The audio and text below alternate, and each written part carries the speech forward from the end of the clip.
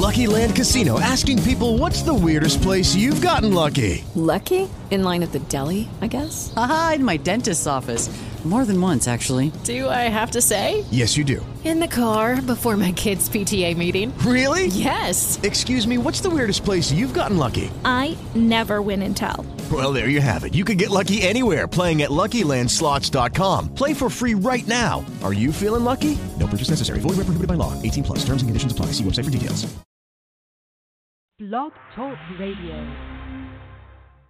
Welcome to Voices for Change 2.0, the only podcast that focuses on mental health while mixing in movies, music, books, sports, and pop culture. Here are your hosts, Rebecca and Joe Lombardo.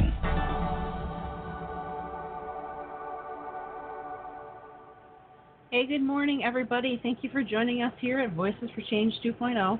Yeah, good morning. Thanks for being with us on this wonderful first weekend in July 2019. Which is weird. I can't believe June's gone already. Yeah, the year is half over. It's flown by. All of the people that we know, and we know a lot of them that are obsessive about Halloween, are doing a happy dance now because it's just getting closer and closer. Yeah. Every day I'm seeing these memes on their pages, like, it's 35 days until Halloween or whatever. No, it's more than that. But I know, yeah. I'm being sarcastic. Yeah. But yeah, no, it's kind of funny. I'm not gonna lie. I'm looking forward to fall just in general because I love the autumn season, the autumn weather. You get that little crisp in the air, and it's a little more comfortable and you can Michigan, breathe. You never know what you're gonna get. No, but right now we're getting hell outside. Mm-hmm. It's rough, man. Somebody cranked it up. Yeah, what I saw a meme the other day, and it was like, dear God, whatever it is you're baking, it's done. So, so that kind of cracked me up seeing that. But yeah, it's been insanely humid in Michigan, and I work outside a lot, so it's been rough. I've been drinking copious amounts of water and just trying to make do. So we have a couple of things to quickly talk about before we get to our guest.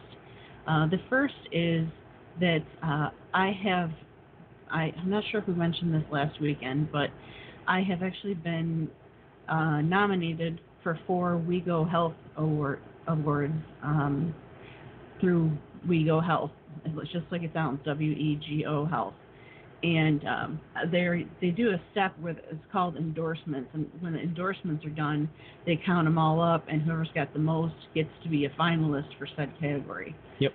Last year I was a finalist, but I didn't make it all the way. So this year I'm really fighting to get the votes. And I'm sorry if you are being bothered by by how much I'm posting, but it's really important to me this year. So. Yep. So if you can support, please do. I know Beck would definitely appreciate it. I know I would appreciate it. And when you go on, since I'm up for 4, that with per email address, they'll let you endorse all 4 of the categories that I'm up for. Yep. And that just adds up like crazy. So. Yeah. So and once we have the finalists, then we'll let you guys know and let you know when voting is open. Yeah. Then the next step is voting. So. Don't be thinking you're off the hook with just the endorsement. That's right. So that's exciting. It's coming up. Another thing that is exciting that's coming up is this Tuesday, we are going to have a hashtag Keep Talking MH push day, which basically means that we're going to try really, really, really, really hard to get our hashtag Keep Talking MH trending on Twitter. We've been really, really close for a long time, and we'd really like to get you guys help in that. And it has to be original tweets. You can't just come on and retweet a bunch of stuff because it doesn't count. You have to actually write your own tweet and put hashtag Keep Talking MH on it. Yep. So if you could help out with that, that would be absolutely amazing. We'd be really grateful. Yes. So now let's get our stuff out of the way. Yeah, we've got our housekeeping done. Let's get to our lovely guest. Yes.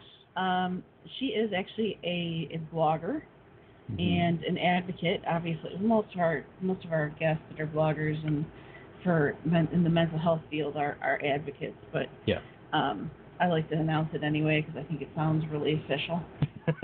Like, I'm an advocate. Yes, I dear. like it. I would not begrudge you. Okay, well, thank you. Yes.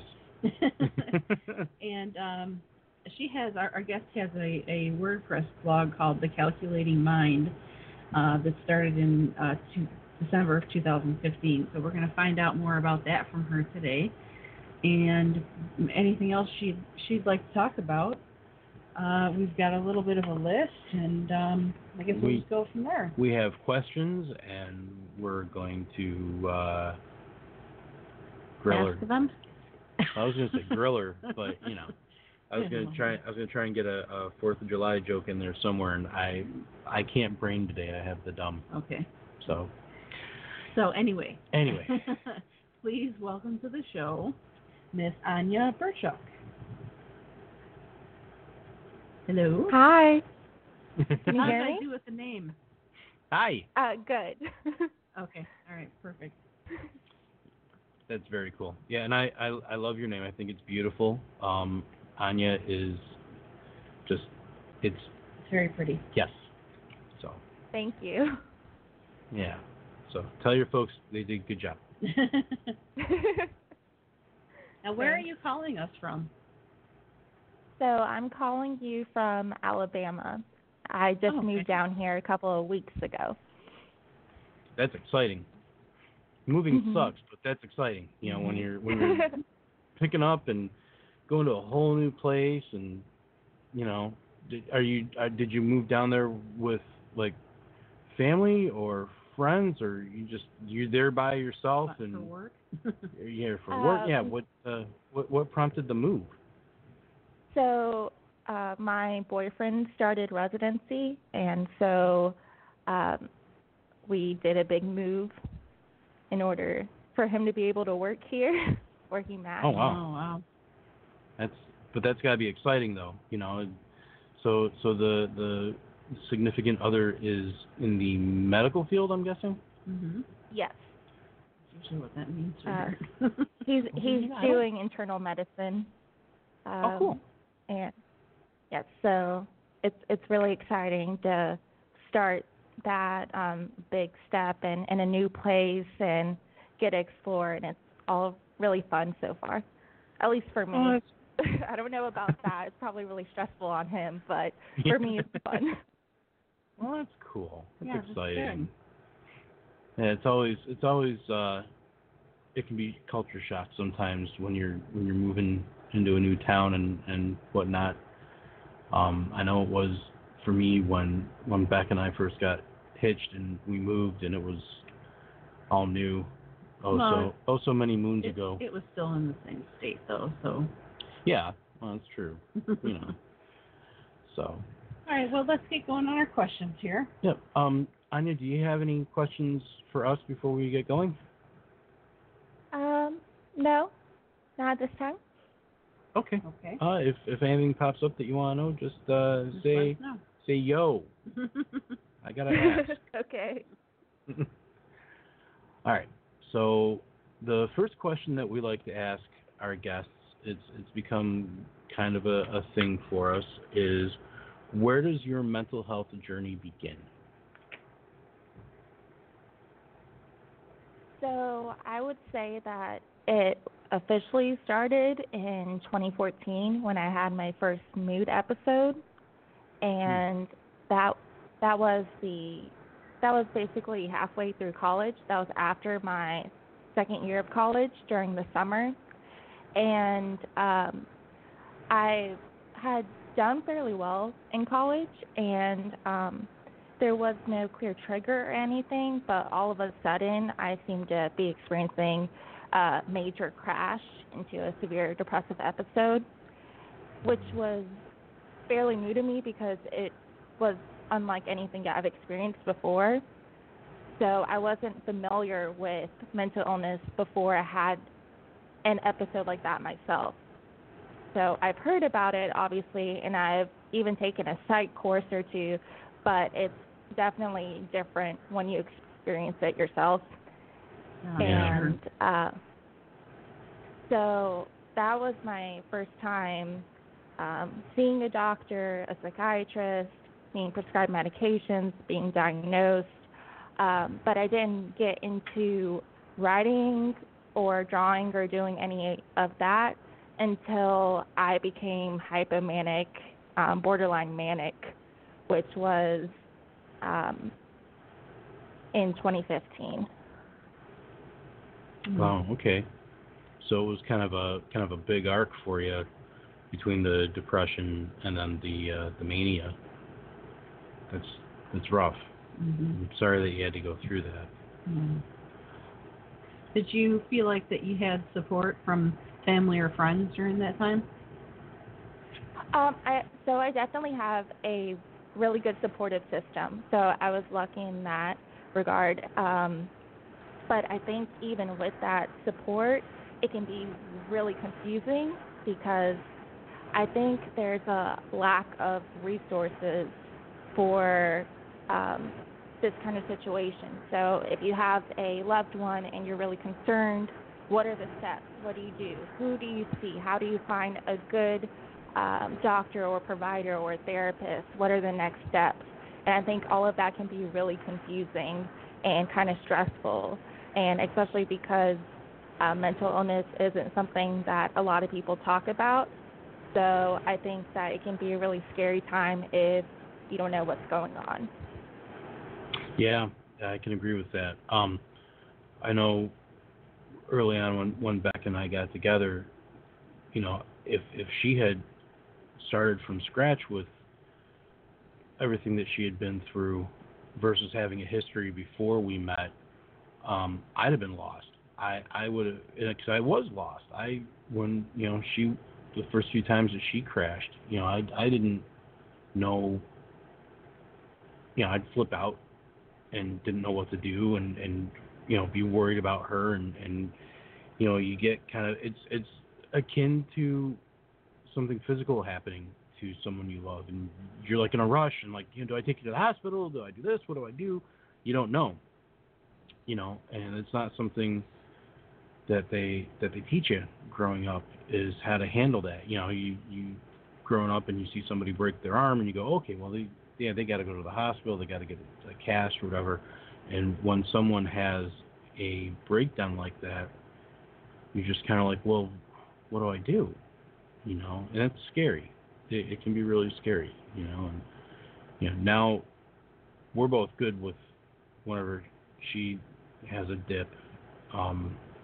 You know, we know we ride it out and everything. But yeah, that's definitely, you know, something that needs to be addressed in the world, is how do you handle it? Where do you go? What do you do? Mm-hmm. You know? And I think we're getting better at it. You know, even just like shows like ours, where people are telling their story and they're explaining what they did or whatever the path was that they took. I always like to say that every time you walk the path, it goes in a different direction. Mm-hmm. You know, because you never know exactly what it's going to boil down to for you and what kind of symptoms it's going to bring out. But people are getting better at coming forward and talking about it, especially, you know, on social media. There's been a lot of support in the mental health community, a lot. There's some great people, especially on Twitter. And, you know, that's where I met you and, you know, knew right away that I would like to have you on the show. So that's my point. Well, thank you. I definitely agree that the mental health community online, I think, can be incredibly helpful in showing people that they're not alone in dealing with symptoms or with their illnesses or with needing therapy or medications, and I think that's a really great aspect of Twitter. Yeah, it really is. You know, it's, you know, it's always nice to know that you can go on there and if you're struggling, you can say, hey, I'm struggling, I'm going through this or that, and people will just sort of flock to you and be like, hey, you can do this, and sending you pictures of their cat and stuff like that. That's nice. That's us. We're people. Yeah. Yeah. So, but the one thing that I always, every time we have this discussion, I get kind of, what's the word I'm looking for? Trepidatious? No, I guess overprotective would be a way of putting it. For those people who are in a really desperate situation and they go on Twitter and they say something, it could just be, because they didn't use a hashtag, or, everybody just missed the post going through their feed and didn't see that this person was struggling, and they have now reached out and nobody reached out back. So now they're stuck feeling like nobody cares. Yeah. Because they didn't get the response that they were looking for from people on social media. So I always like to say, don't rely on social media. There's, there's crisis text line, there's the suicide prevention line. All that stuff is out there for you. And there's even a group on Twitter, the Mental Health, or MH Crisis Angels. I don't know why I always have such a hard time saying that. But they will help you out through DM. So there are ways to help yourself before it gets too deep of a situation. Yeah. So, Anya, do you still see a doctor or therapist today? Yes. So I'm in the process of finding a new one because I did just move to another state. But I have been... So I don't like that process because it's always trying to find someone who's accepting your insurance and new patients, and trying to make sure that they can see me. I don't have to be on a wait list for a couple of weeks. But I have been seeing someone for medication because I realize at this point that is required for me personally in order to maintain mental wellness. Oh, absolutely. I would agree with you 100% there. There's always people that are saying, the medications don't work or this, that, and another thing, but I wouldn't be alive without the medications. Yeah. And, I know that I have to take them for the rest of my life, and I'm completely fine with that. As long as they're not hurting me in any way, which so far they haven't, I'm sticking with it. Right. And I think initially I was really resistant to that idea. I don't know if it was because of the stigma or if it was because thinking along the lines of, oh, well, other people need that, but I don't need that. Maybe I just need to do something different, or maybe I just need to, snap out of this. I don't know. Maybe I wasn't taking my illness that seriously at first. But it definitely was something that, in my case, needed professional treatment. So I'm glad that I sought that out. So they diagnosed you with bipolar disorder? Yes, bipolar type 1. Okay. Did they give you any other categories? Generalized anxiety or anything like that? Do you mean comorbid diagnoses? Or so initially I was diagnosed with depression, and then later when I became manic and I had to be in the hospital, then I was diagnosed with bipolar 1, and that would have been during that manic time, so that was more obvious that it was bipolar and not just depression. And I think of myself as having anxiety, and especially it worsens when I'm in a mood episode, such as if I'm depressed or if I'm manic, but I haven't been officially diagnosed as having an anxiety disorder. Okay. Yeah, that I get the exact same way, so I definitely feel for you. Mm-hmm. So what made you decide to come out and start blogging and start telling your story? So I started a blog, I think, kind of as a manic project of mine, and so it was. I kind of think of it as having some big goal and grandiosity, and thinking, oh, I can change the way that people view mental health, and I can fight the stigma, and I can make the world a greater place. That kind of grandiose, manic mindset. And I'm not in that mind state anymore, which is a good thing, but I still do have my blog because I think that it is a good way to share my story, to share what bipolar disorder actually is versus what people think it is, and just to kind of make people feel that they are less alone. Right. That's good. Yeah. That's real good. After you put all that work into it, I would hate to see you come out and decide that you didn't want to have it anymore. That would be very sad. Yeah. Well, yeah. during my manic state, for example, I think I did over 100 blog posts within a couple of days. It was really like hypergraphia kind of state.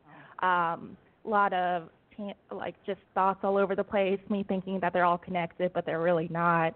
And so I ended up trashing a whole lot of that initial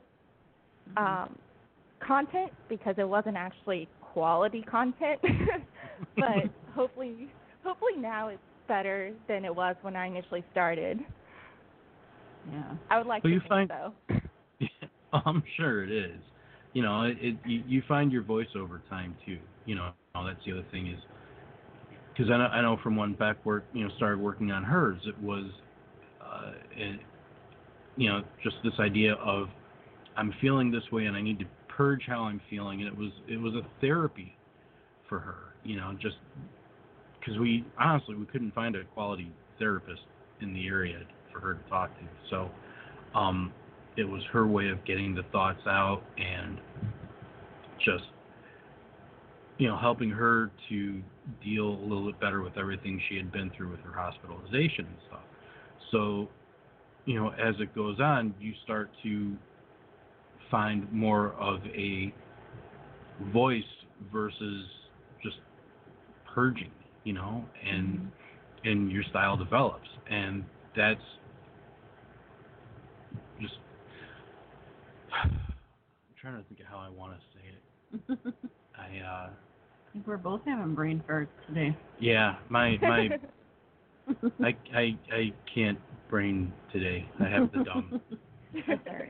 So, but basically, yeah. So as you go on, you find that you feel certain ways about certain topics, and you find a comfort in discussing them and a way to discuss them in a outlook on them. And after a while, people start to notice it, and that makes it easier for you to, in my opinion anyway, it makes it easier for you to come on and write again because you've had a positive experience, prior to that. Has it always been a positive experience for you? The writing itself? Yeah, the blogging. Like, if you ever had to worry about comments or anything like that. So, and I think sometimes I've written articles as well, for example, on the Mighty, and I think sometimes I've let comments from other people get to me too much, and so I've had to learn to ignore that because I can't let the opinions of strangers dictate how I feel about myself. Right. And that's a hard thing to learn. But, like, for example, someone commented, oh, you know nothing about bipolar disorder.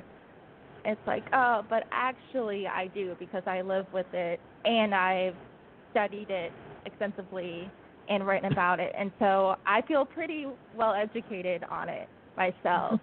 Yeah, it's always great when they're like, yeah, you don't know about this. It's like, what? No, I do. Go away. So I have to learn to not argue with strangers because it's just a waste of time and it's not going to go anywhere. So, but the the writing itself, I think I found it helpful. That's good, and it's good that you've kind of done the same thing we've had to learn to do too, which is, not engage in these people that detract, and some of them like to detract for the sake of detracting. Couple of different sayings that I like is, you don't have to show up to every fight you're invited to. Right. And the other one, and this is a huge favorite of mine, is, what do lions care about the opinions of sheep? Mm-hmm. Yeah, that's been getting a lot of airtime, that particular slogan. Yeah. A lot of famous people have been using that. Yeah. Well, it's true. Mm-hmm. When all is said and done, and when it all matters, I mean, you're writing your truth, and what's in your heart and what's coming out, and the people that your writing is going to resonate with, they'll let you know. And if it doesn't, or if someone is being a troll or just being a jerk for the sake of being a jerk, that's on them. That's their hang up, and it has nothing to do with you. Yeah. Right. So right on. This is a mildly controversial topic, but I wanted to ask you quickly if you thought that there would be a point in your life where you would be recovered from bipolar disorder, or are you convinced, as I am, that it's a lifelong thing? Because there's people that have come out and said that they cured themselves or they were cured, and they get very angry at people who say they won't be cured. And I just wondered kind of what your opinion was on that, as far as whether your blog helps you with recovery, and if you have a particular opinion on that. Sure. I think that recovery is kind of an odd term. I would say that I'm better than I have been previously. I'm not severely depressed, and I'm not in some kind of full-blown manic state, so I am stable. But maybe recovery can be seen as an ongoing process. And yeah. I will say, I guess, that I'm not cured. There is no cure. So if I were to discontinue my treatment, then I'm sure that I would then become either manic or depressed or go into some kind of mixed state. So it's not something that just goes away, and it is something that someone has to keep in mind, that it is lifelong.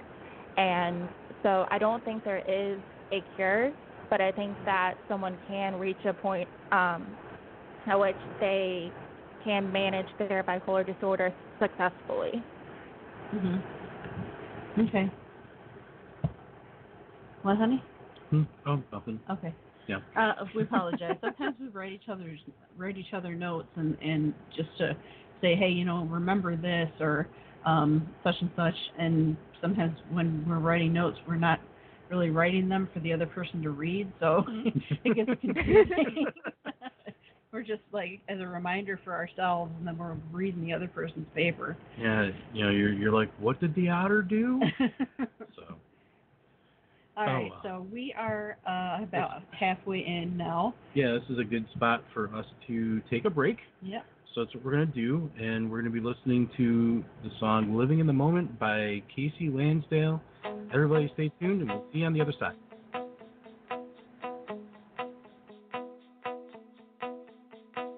Easy to get off track, easy to lose your way. In a world that makes you believe there's no time to waste, that you gotta have it all, better have it all, better not slow down. Looking ahead got me looking in circles. Life with a plan at first seems hopeful. Worry that I won't make it like I want if time keeps flying by. But you gotta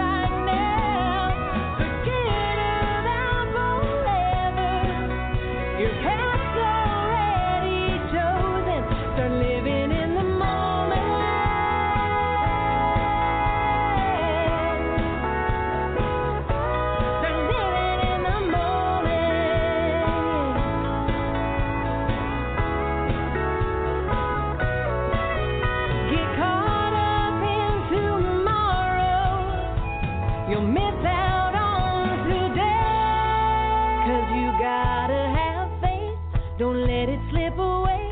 Don't let this world drive you crazy. 'Cause I got a feeling if we keep believing, all that matters is right now. Forget about forever. Your path's already chosen. Start living in the moment.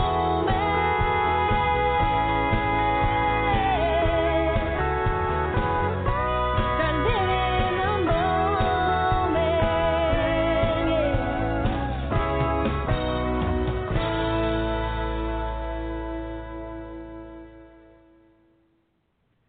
Hey, welcome back to Voices for Change 2.0. Thanks for tuning in this wonderful July day in the year of our Lord 2019. I'm Joe, she's Rebecca, and that lovely lady over there is Miss Anya Burchuk. Hi. Hi. Hi. I wonder if anybody that doesn't know us and just happens to decide to listen to the show thinks that that person is actually in a studio with us when you say that. What, aren't they? No? They're not here with us? No, sweetheart, they're not. Theater of the mind, babe. Theater of the mind. No, I just wonder. I would love to have somebody message me and say, "Oh, I always thought you guys were all together." So, Yeah. putting that out there, if you if message me, you thought we were pulling the wool over your eyes, drop me a line. Yeah. You might have noticed it's a little bit more quiet too. We shut off the air conditioner because It was loud. It was loud. So there's a new air conditioner, and wasn't anticipating the sheer volume of the unit, but it works better than the old one. So thank God for that. Yeah, really. So Anya, what advice do you have for someone that's been recently diagnosed and not really sure what to do first? So that's kind of a difficult question because everyone has different experiences. They may have different severity of the illness. They may have a strong support group, or they may have family and friends who don't believe bipolar disorder is an actual illness. So there are a lot of different situations, but I think it is important to seek care immediately, to get that care established, whether that is a combination of medications and therapy or whatever it is, to find something that works and to get very well educated, because if you're well educated, then you can learn to identify your symptoms early, and you can stop an episode before it escalates and reaches really severe level or kind of maybe even a crisis level. So it's really important to be able to identify your symptoms and your triggers and really know what the illness is. Mm-hmm. Yeah, for sure.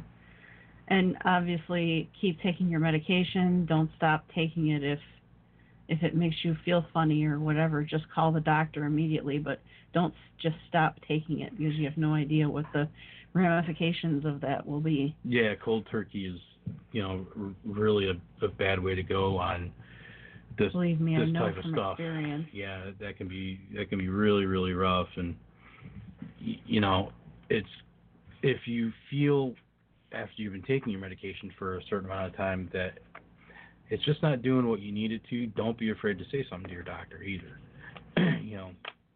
We've had to do that, with Beck's medication. Let's just say I'm 46 now, and I was diagnosed at 19. So you can imagine how many doctors and how many medications I've gone through in that period of time. It's an extensive list.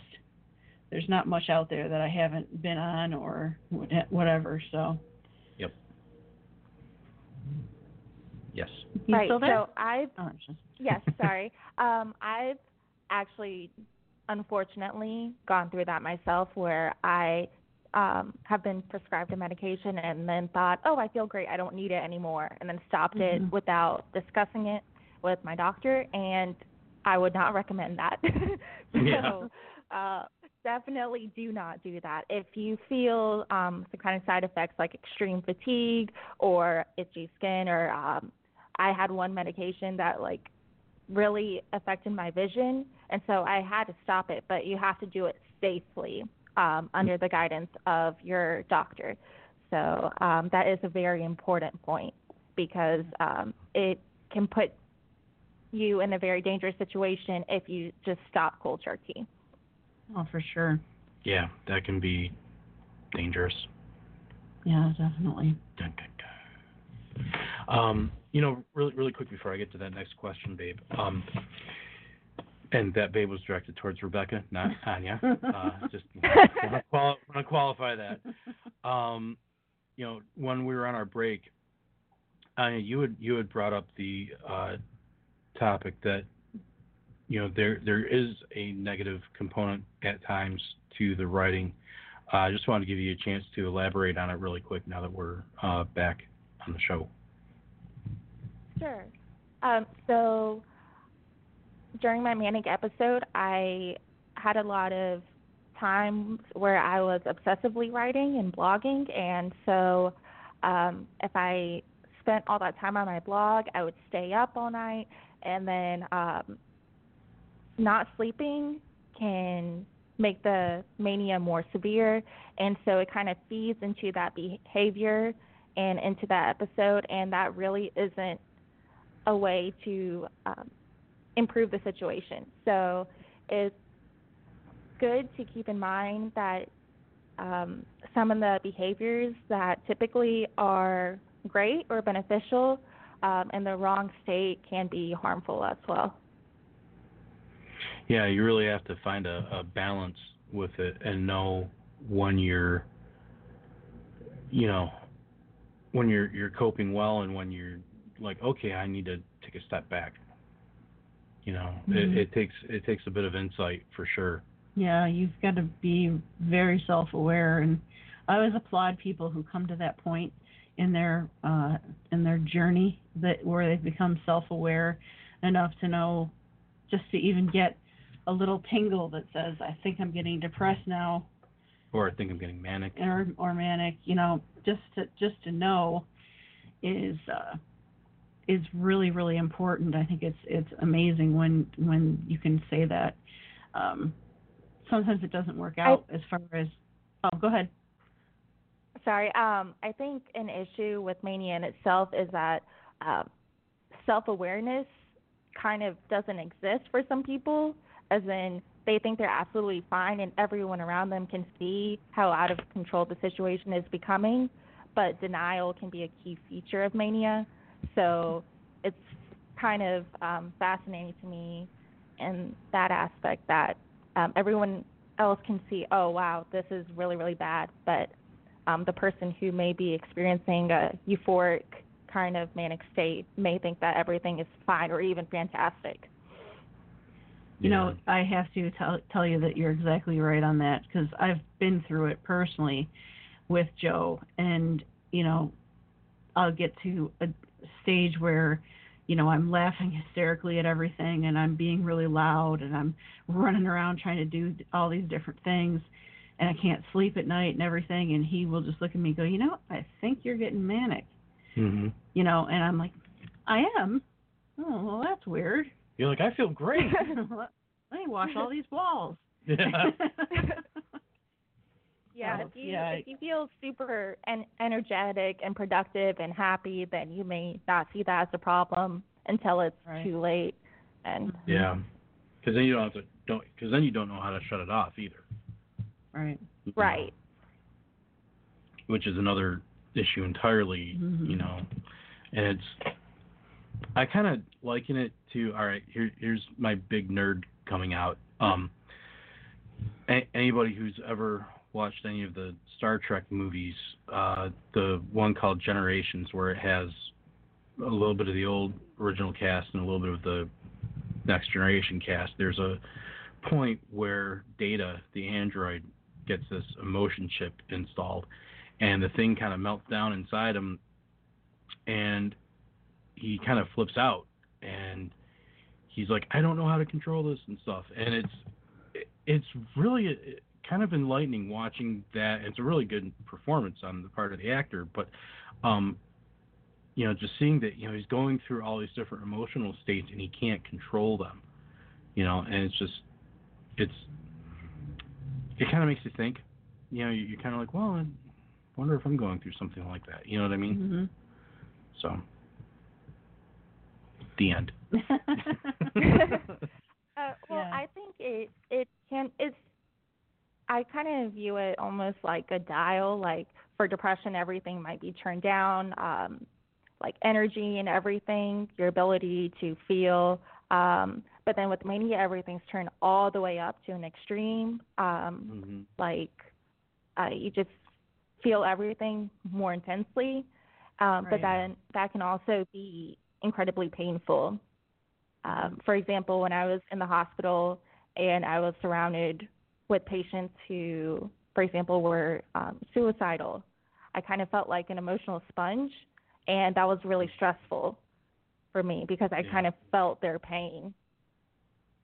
Yeah. That's you might want to talk to somebody about whether or not they think you're an empath, because that's pretty much how that works. And I am personally an empath, so sometimes I have to step aside and step back from other people's issues because I take them all inside of me, and I will cry or be upset for days, not even really realizing that it's due to something somebody told me.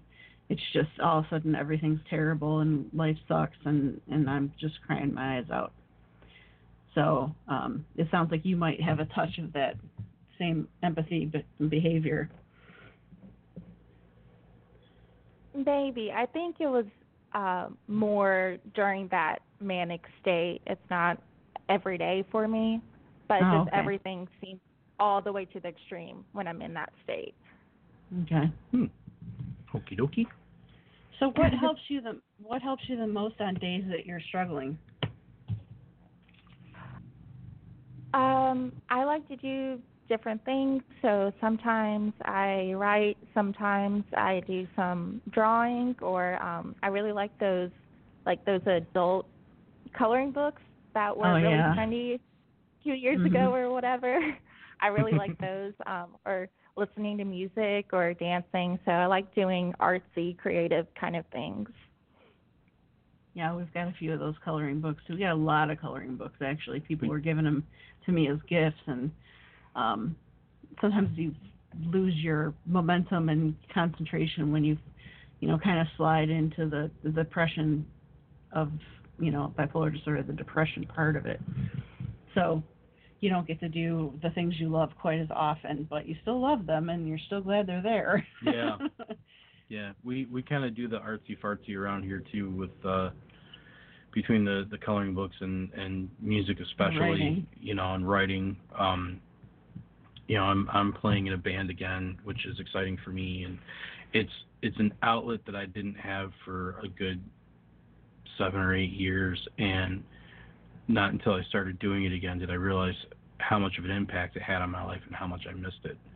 So, it's when you're able to go out and do that type of thing that,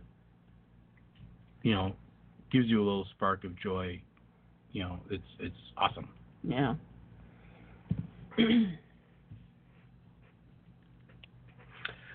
So, I have a question for you, Anya. Has bipolar disorder had a negative impact on any of your relationships? Do you mean like romantic relationships or friendships or family or yes? Which... Yes. Yes. Yes. Yeah, just anybody that you interact with. Anybody you want to talk about? Yeah. I think that it definitely changed some relationships. I think when I was experiencing my first really severe manic episode, and my friends were really concerned about me, I was doing things like impulsively traveling hours away and kind of disappearing, and doing a lot of things that concerned them. And it made sense because I was kind of all over the place. But then when they tried to tell me about their concerns, then I dismissed them, and I was really angry about it, and I felt attacked, and I was trying to say, oh, I'm just feeling better. I was really depressed, and now I'm feeling better. I'm not, like, nothing's wrong with this. How can you think anything's wrong with this? I'm happy. I'm super happy. And so I feel like that put a lot of strain on friendships, just because it is incredibly stressful to have someone who's experiencing a bipolar episode and who doesn't really have doesn't comprehend how it's impacting them and others.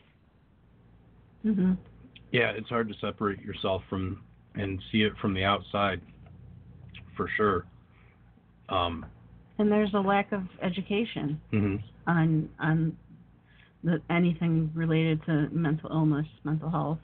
There's just, we're just starting to get to a point where people are starting to understand it a little better, because, they're willing to talk about it. Yeah, everybody's talking about it, and there's a lot of, famous people that are coming out and talking about it.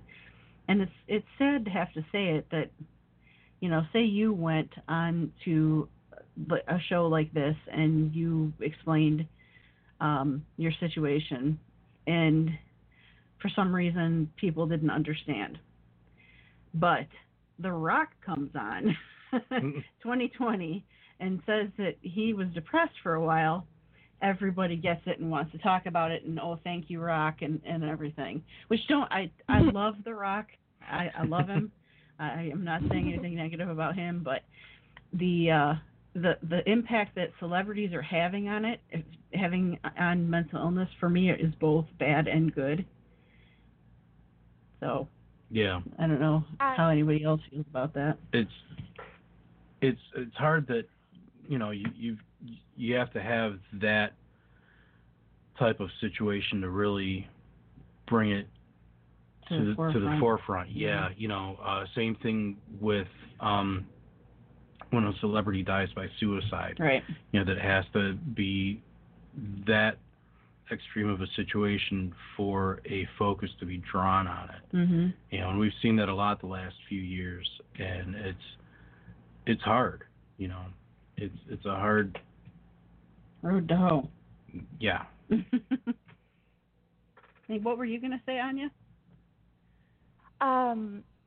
I think it's good when celebrities do bring awareness, but then they also, I think, have to be aware of their power and their influence.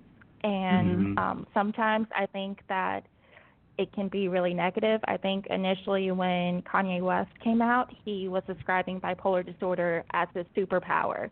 And I think, while on the one hand that can be empowering, I think on the other hand that can make people not want to seek treatment, because that would be taking away their quote-unquote superpower. But then in a more recent interview, I think that he has become more educated on his illness, and I think that he's toned that down and realized that, at least for some people, medications is a necessity. So there are pros and cons of that kind of celebrity highlight on mental illness. Yeah, I agree with you 100%. Yeah, exactly. Do you have any suggestions for someone looking to contribute to the current mental health movement to end the stigma? I think that it depends on your position in the community. If you are on a college campus, then they are typically mental health groups, such as NAMI, or my college had a group called Rethink Psychiatric Illness that educated people in the community through presentations.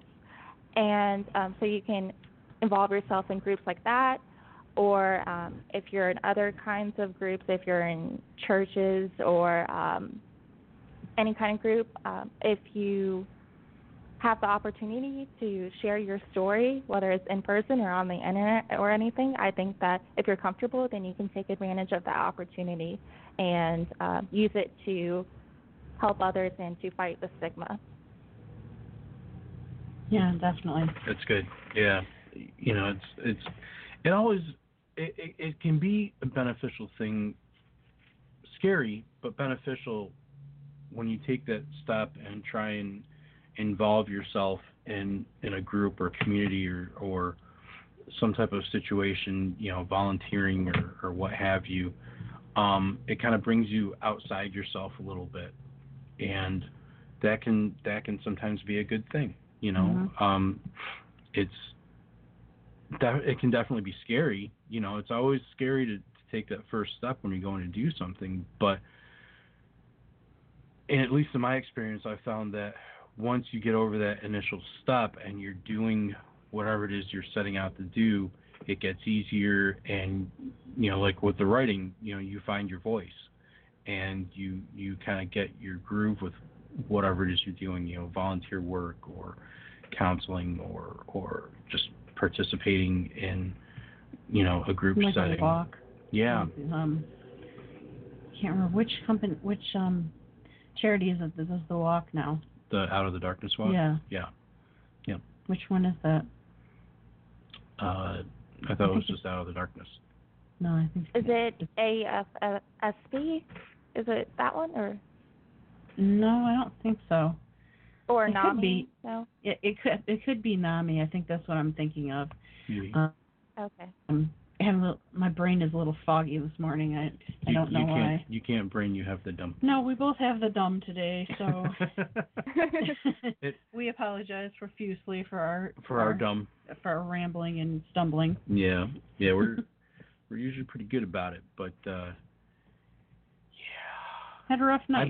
I blame the heat. Yeah, oh yeah, for sure. I blame the heat for you know, not definitely for being in a fog. So what is next for you? I would like to continue my blog and hopefully expand. I've done some vlogging as well and introduced myself to new ways to spread the message, such as this podcast. So thanks for having me. Oh, it's our pleasure having you. And I also like to experiment with different things, such as on my Instagram account. Recently, I've been doing some drawings and sharing some bipolar facts on that. So I'm just trying to explore different ways to share information about this illness. I will have to look for you on Instagram. I'm not sure that I'm following you yet. Yeah, we're noobs. When it comes to noob. I'm not noob. Well, no, when it comes to Instagram, as far as no, I'm pretty good with Instagram too, honey. Oh well, you know, I'm as far as using, all right. I'm wrong. I taught him. Sorry. I taught him everything he knows about social media. Yeah. Yeah, I really did. She did. Yeah. It's all right, honey. At least you know now. Yeah. So speaking of social media, why don't you, Anya, give out your information for anyone who's looking to try and get in touch with you about your blog or a podcast or whatever the case may be.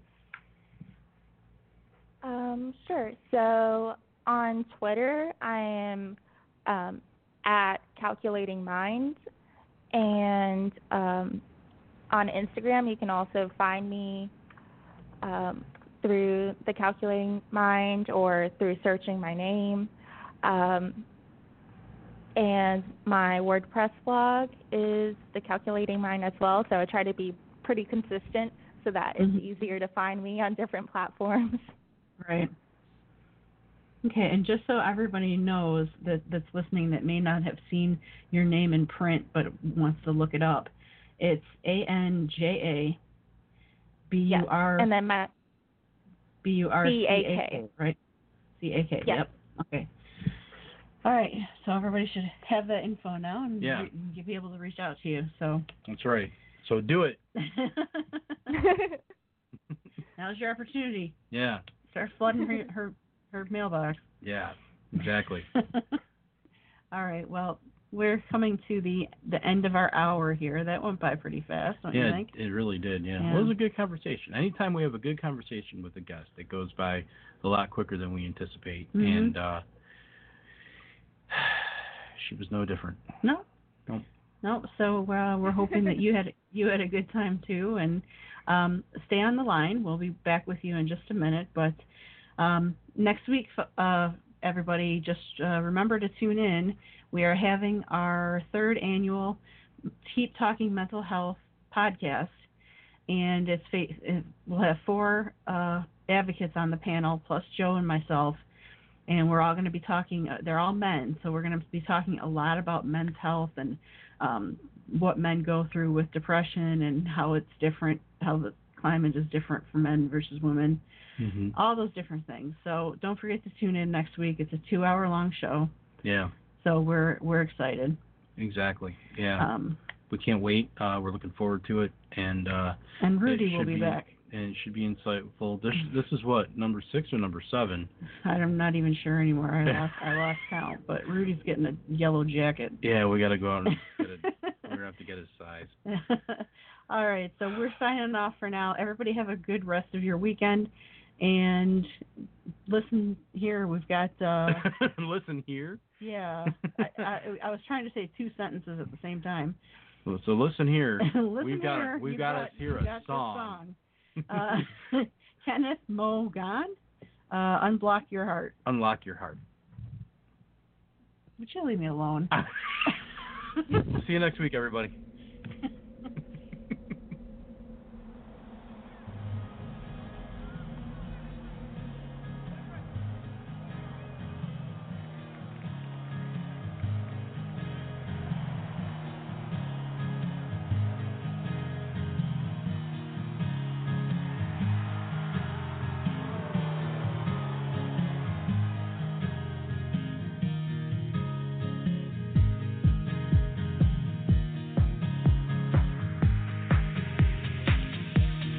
You may not believe in love at first sight, and the thought of giving your heart.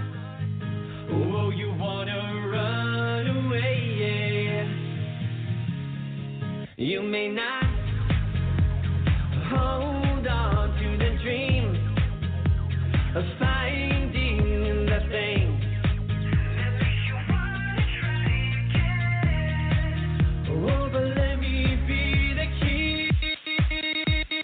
Let me unlock your heart. Show me where to start. I'll give you everything that I've got. Let me unlock your heart.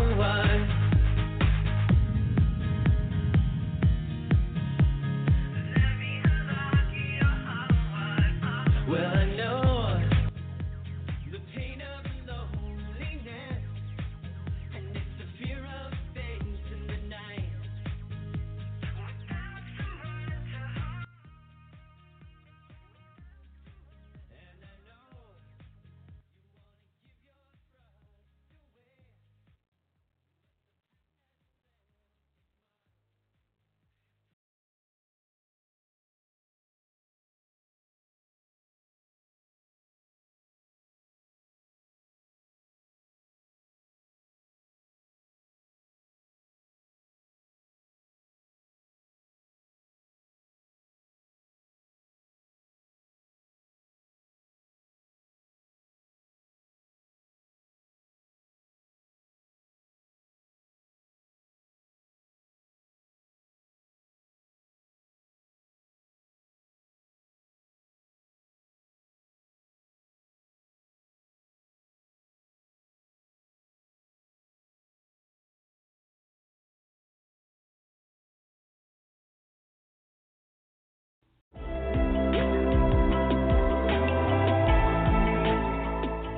Welcome to Astro Kiki Radio. We are the e-news of astrology. Today, we'll be diving into the cosmic guidance from the stars, celebrities, and entertainment lifestyle. Thanks for joining us, and let's see what the universe has in store.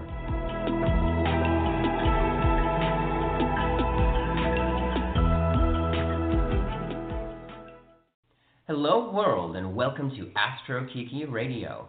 My name is Kyle Thomas, and I am a pop culture astrologer. We have a wild and exciting week ahead with some cosmic craziness, destiny striking, and a retrograde about to hit.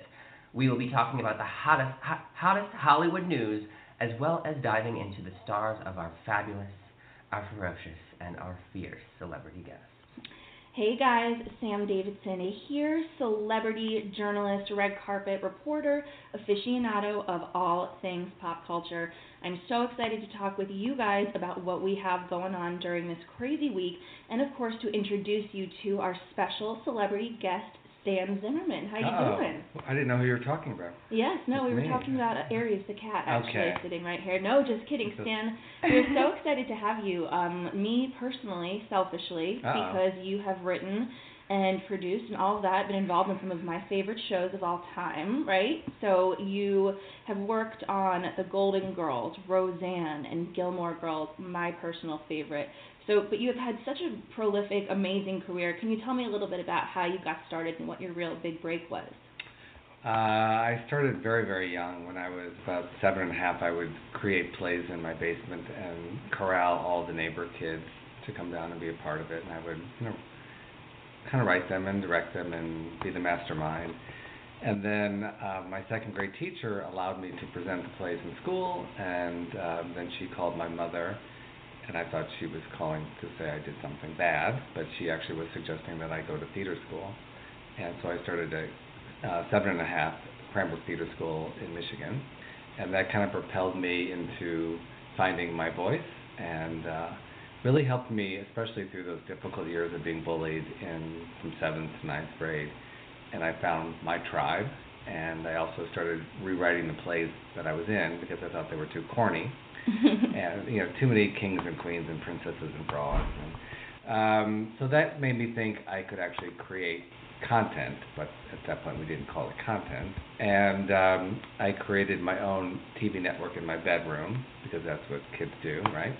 Oh yeah, I was an interesting child like you, obsessed with entertainment as well. I had a film strip on my wall when my parents got divorced. Actually, they were like, "What do you want? We'll paint anything. We'll hire someone to paint it." And I was like, "I want Lucille Ball staring at me when I sleep." Oh my God, that's scary. Yeah. Not even Desi wanted that. Oh yeah, I had a dog named Desi. So yeah, I was, I understand being a child, very mature kind of, and fascinated with all things entertainment. Obsessed with it. I was the same too. What did you have on your walls? Well, for a while, Britney Spears, but but I mean, I was really obsessed. But then I remember being in 8th grade, doing the dances and teaching my straight friends to do it with me, and they were like, "God, Kyle, really?" And I was like, "Do it! I'm in Aries rising. Of course, we're gonna do it." And we did it. So whatever. Terrifying, Kyle. I know. That is terrifying. But I'm nice. I just seduce people with my smile. I understand that. Oh, very true. Is that how you're here? He seduced you? Yes, he seduced. I seduced him. Yeah, I mean it's true. She was in a big floaty up on the pool with a big. Was it wine or was it vodka or something at that point? God knows. I don't know. Something clear. Yeah. Right. and then we just connected, and we've been friends ever since. Yeah. Very cool. Yeah. And so, what would you say was really your big break in the industry? I went to NYU to study acting, and I thought that was going to be my path, but I was too nervous to go to auditions. My face would just shake, all over, which is so funny because now I'm actually teaching sitcom audition classes in LA and other cities. So I understand the fear that goes into it, so I think that helps students. And also it's from the point of view of the writer-producer, and most teachers are agents or managers or former actors, and I'm the only one literally in the world teaching it from this point of view. That's amazing. I love that. Yeah, so it's really cool to do it. And it also helps me hone my directing skills and writing as well. And we usually only use material that I've written, which there's a vast collection of scripts that have never been done, so they're hidden gems, as I like to think of them. So after NYU and being poor in New York, when living in a 5th floor walk-up that's the size of this table, I just had my eyes set on LA because I was obsessed with TV. And I had met my writing partner, Jim Berg, at NYU, and we were writing scripts in between classes and after-school jobs. And we got noticed by some people out in LA, so we decided to come out and meet them. And they said, back then, you had to be in LA to write for television because there was not a lot of TV being done in New York, especially half hours. So I packed up my little bag and came out here and worked at the Vista Movie Theater originally, and we got we kept rewriting and writing spec scripts, and then one just clicked. And that's why I tell people just keep writing, because so many people have, that are reading scripts have piles to read, but you just need that one that has the right story with the right characters that make you sing. And people liked the script we wrote, and suddenly we were offered 3 jobs on shows, and I handed in my keys because I was assistant manager at the Vista. And you're like, bye, bitch. Like, yeah, damn right. And I never looked back. And then just so it was a short-lived ABC series. People can look it up online. But we just propelled that and worked super hard and got a pilot within 2 months of that, which was pretty that's wild. Unusual. Yeah, usually you have to be on the show for a while to get a pilot. Totally. We got a pilot at CBS. It didn't end up happening, but we just kept pushing and pushing. And obviously the big job was the second year we got a job on Golden Girls, and that changed everything. Iconic. Yeah. But we didn't know it at the time. It was literally the first season. Yeah. So when we did one episode on it, I don't even think they started airing it yet. So we just were able to watch the pilot and mimic that, and then we would go to a couple of the tapings and kind of see where they were going with the stories. And this was very, very early on in the whole process. And then they liked the script and they brought us right on staff, and we were there.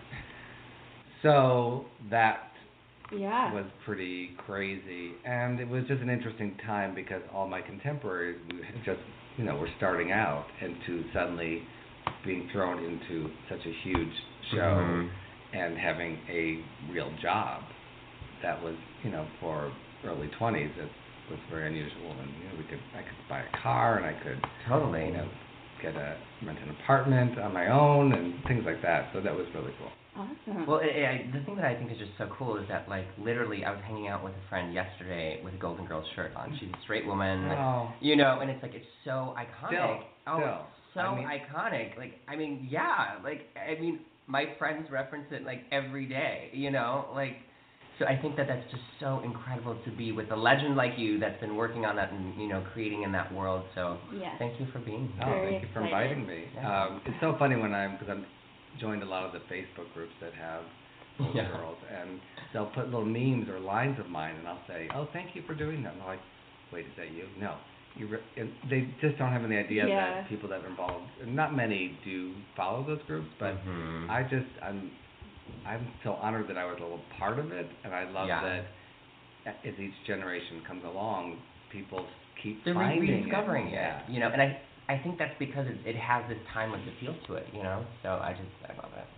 All right, guys. Well, we have so much more to learn about No, we're only talking about Golden Girls. No, we're going to talk about what makes you you and all of that good stuff throughout the show. But before we get there, we have our weekly forecast from Kyle. Absolutely.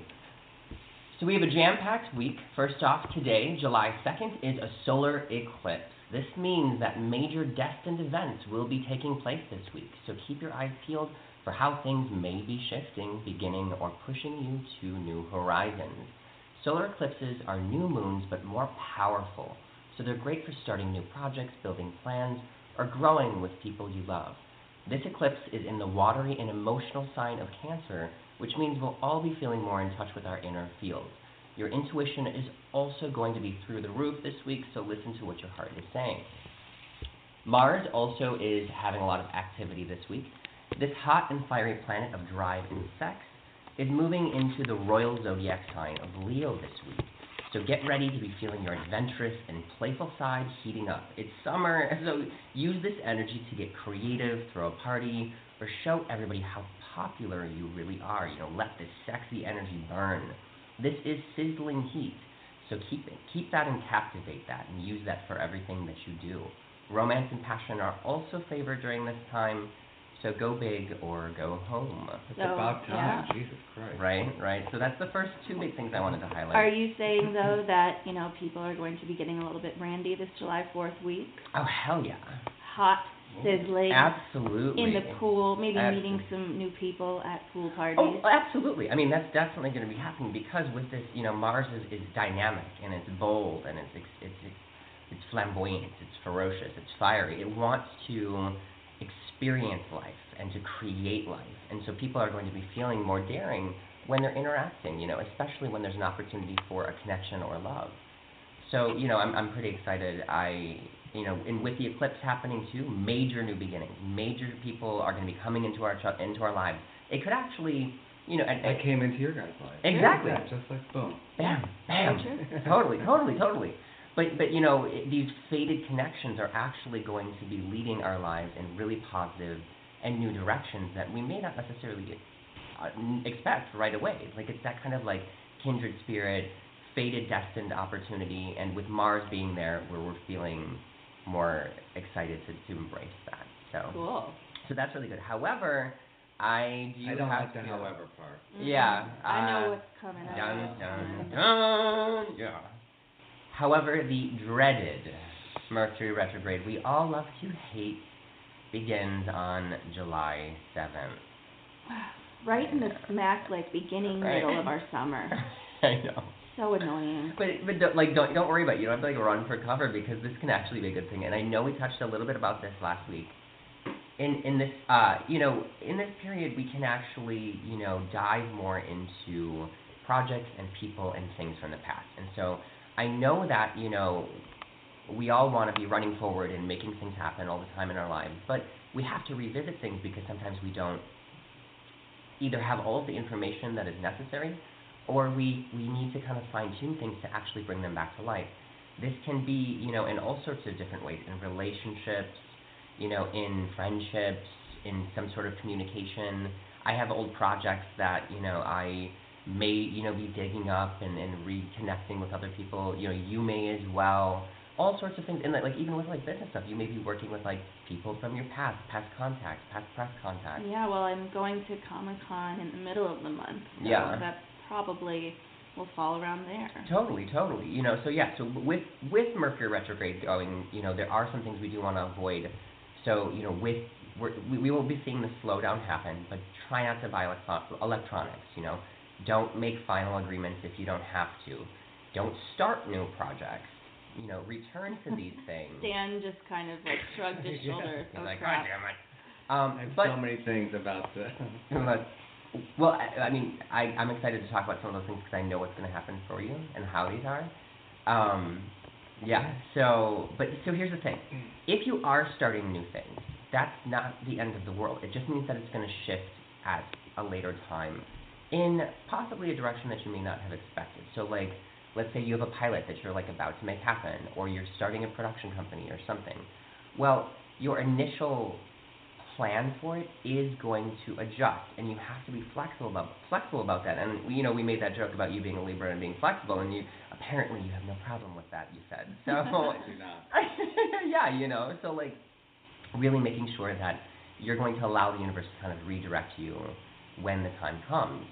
However, if you're looking to reignite something with an ex, reignite a project, like I said, this is a fated time. So reach back out to that because that connection, that conversation can start back up. I actually did a very comprehensive and easy to read guide that is called The Only Mercury Guide You Will Ever, or Mercury Retrograde Guide You Will Ever Need, and it is on my blog, on my website, so if you'd like to check it out, it is www.kylethomasastrology.com. Why does retrograde get such a bad name? Why? Well, because people don't like to slow down, I think, and people don't like to necessarily, there certainly are things that happen, there are the tangible, computers breaking down, cars breaking down, people missing emails, that happens, but there's, each retrograde also has a blessing within it, too, so it's with Venus retrograde, it allows you to actually return to different romantic, or creative relationships that were in the past, but need to come back to life, and as much as, Sam and I joke about oh my God, X is coming back, you never, your ex could actually be your true love, I'm serious, and it's possible, because people need to grow and evolve and change. And I'm not saying that specifically for me. I'm just saying that in general of life. Don't give me that look. You know who he's talking about. Yes, there is an X that shall not be spoken of ever again. Voldemort. Look how red. No, it's so funny because, all right, so I had an ex I dated for 4 years when I was in Chicago, and I always give a nickname to all of my exes after, like, something that's just like, whatever, and we all can kind of like, because I don't want to hurt their name, just I get anxious like that. So we give them a different name, and the guy from Chicago, we called him Voldemort, and it was like perfect, but then she takes Voldemort and uses it for this other guy. He's not Voldemort. He is not evil. He's just a man-child, and that's the one we use for him. Okay. Anyways, we're moving on. All right, so that's the forecast. Next. Well, thank you guys. I hope you all enjoyed our weekly forecast. Stay tuned because we are getting into my personal favorite segment, our pop culture stories, and we'll be right back.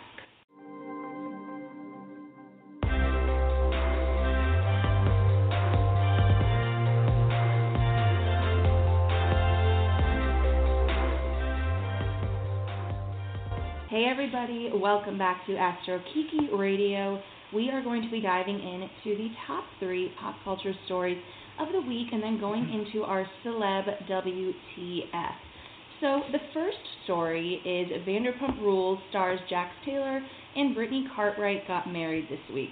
Full disclosure, I don't watch Vanderpump Rules, but this is a huge story in pop culture, and so I did a deep dive kind of into what was going on with these people on the show. I watched some recap videos. Essentially, what's going on is Jax and Brittany met in 2015 in Vegas, whirlwind weekend, probably filled with alcohol, sex, and drugs. And he convinced her, she lived in Kentucky, that she needed to move to Los Angeles to be with him. And so she did. And he was on the Vanderpump Rules TV show and was one of the leads in it, and he already had a pretty bad reputation of being a playboy, but Brittany moves there. She's very sweet. They have an extremely tumultuous relationship that was documented on the show, and there was a cheating scandal. He got her new boobs, and she didn't really want them, and then he was like, made her get bigger ones because he thought the boobs were more for him than they were for her. I don't know. It seems like an extremely toxic relationship. Something to bring home to your mother. Right? Seriously, God, yeah. Dick. But he's rich, so that probably was a big part of it. But how does he have money? He is he's affiliated with Lisa Vanderpump in some way. I can't remember if it's just through the show or if they're actually related. But he's just kind of always been a staple in Hollywood lifestyle reality TV shows for the past few years. If you didn't know their background and just looked at their wedding photos this weekend, you would think that they are the most pure, adorable couple. They had this beautiful wedding in Kentucky. Did she wear white? She wore white, yeah, she did. She wore about 3 different gowns. Oh. Yes, that's the costume new thing. changes. Yeah, that's the new thing now. Costume changes at weddings. Okay. What celebrities do. Do gay guys do that? I mean, they just go shirtless. Yeah, they just slowly. Hey, future husband, when you hear this, are we gonna do that? Yeah. Bring that up there. But so I asked Kyle what he thought of this pairing. Is it doomed? Is it meant to be? Like, what's going on between Jax and Brittany? Mm-hmm. Okay. So this is a very interesting pair. Jax Taylor is a Cancer, whereas Brittany Cartwright is an Aquarius. We don't have the rising signs, but we do know that the eclipses are playing a major role right now. Anyone with Cancer or Capricorn Sun or rising are having major learning curves in relation to their partnerships. For instance, as I've mentioned before, this can bring you closer and you unite and take the next step, or you will shatter to find someone better. This is happening to all sorts of Cancers and Capricorns everywhere. As a very clear example of this is one of my best friends in the entire world, John. I love him. He's so great. He literally got engaged this past weekend out of nowhere, and I'm so happy for him. But he's a Capricorn, and that eclipse is bringing him closer with his now fiance, rather than taking them apart. Wow. Yeah. So cheers to you, John. I love you. Congrats, guys. Back in spring 2015, looking into their charts, Jupiter, the planet of miracles, was actually in Brittany's house of partnership and marriage.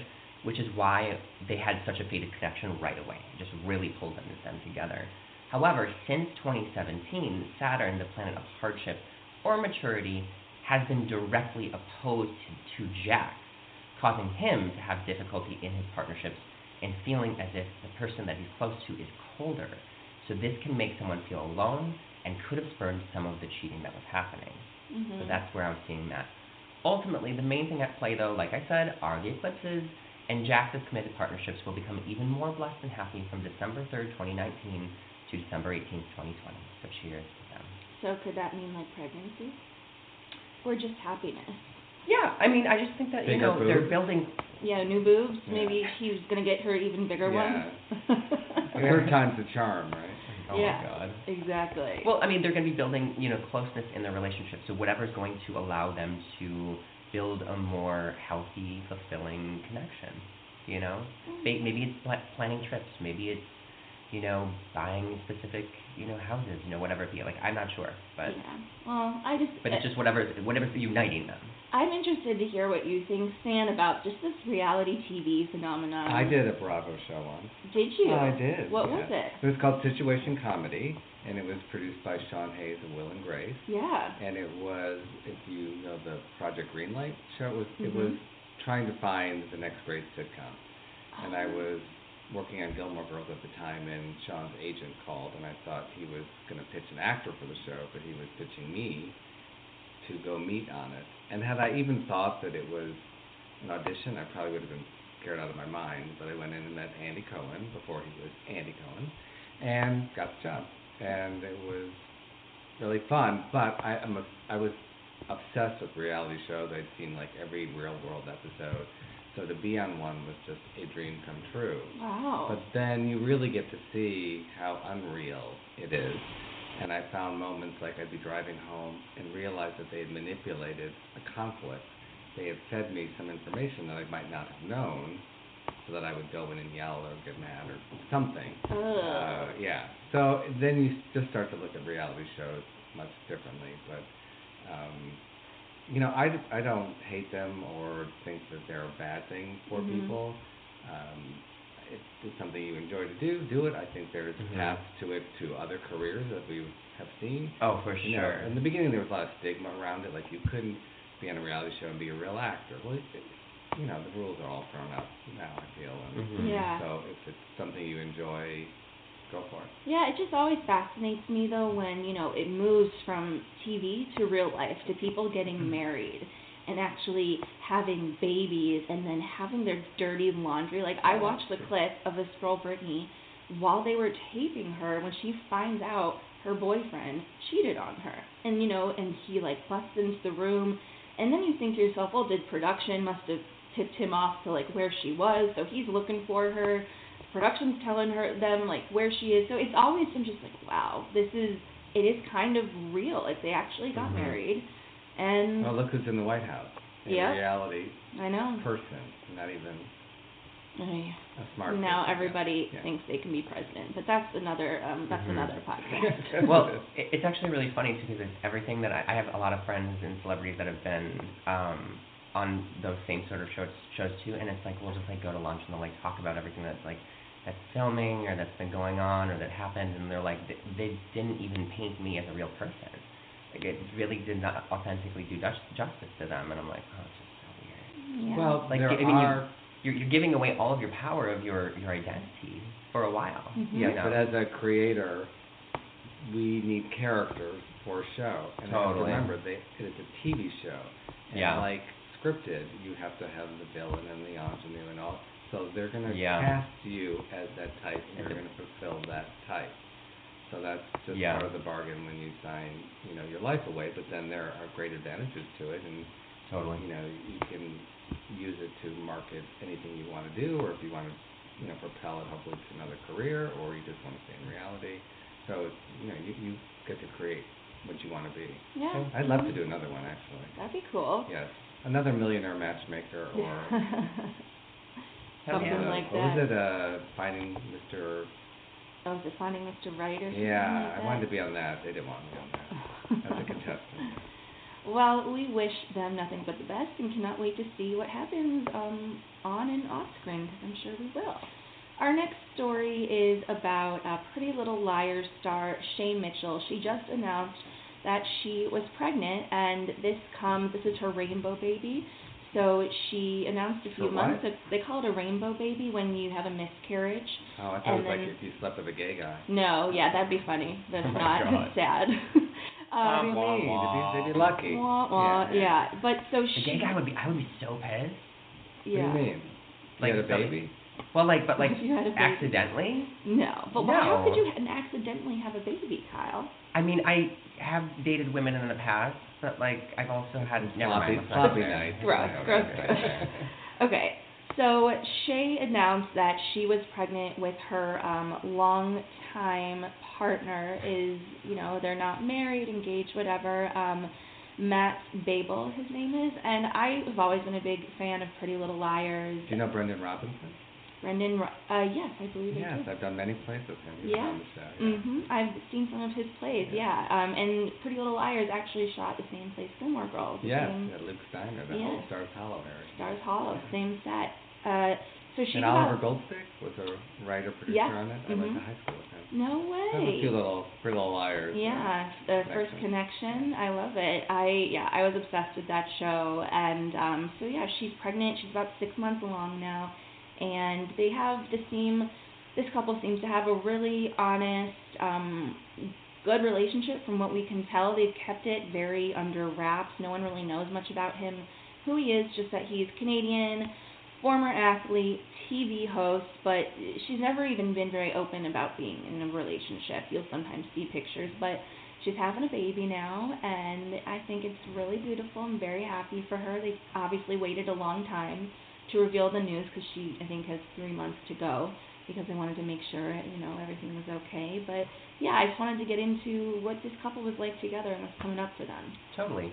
So this is yet another example of important partnership astrologically. Shay Mitchell is an Aries, whereas Matt Babel, is that how you say his last name? I like Babel, yeah. Babel is a Libra. This is a lovely connection, and that's why I'm always talking about the yin and the yang when it comes to relationships. There's a form of completion when two signs are across the zodiac wheel, and that's exactly how Aries and Libra energy works. And we always talk about that. We are, hey, Los Angeles, Sam is a Libra. If you are an Aries straight man, jump on this shit. So just putting that out there.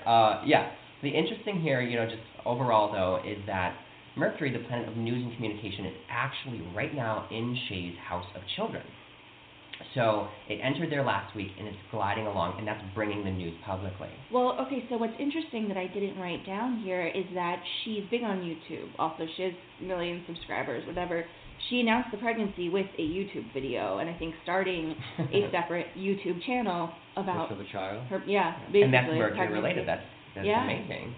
Totally. So when Mercury travels to each part of each part of our lives, our minds are stimulated and focused on that area and communicating that. That's literally exactly what you're saying right there. So I love that. Shay and also for both Shay and Matt, the eclipses are not only going to be affecting their careers, in different times, but simultaneously their home and family life. So this signifies a shift, a change, a growth, anything in that family area, which is now going to be happening with the child. Amazing. Well. And would you not date someone because of their sign?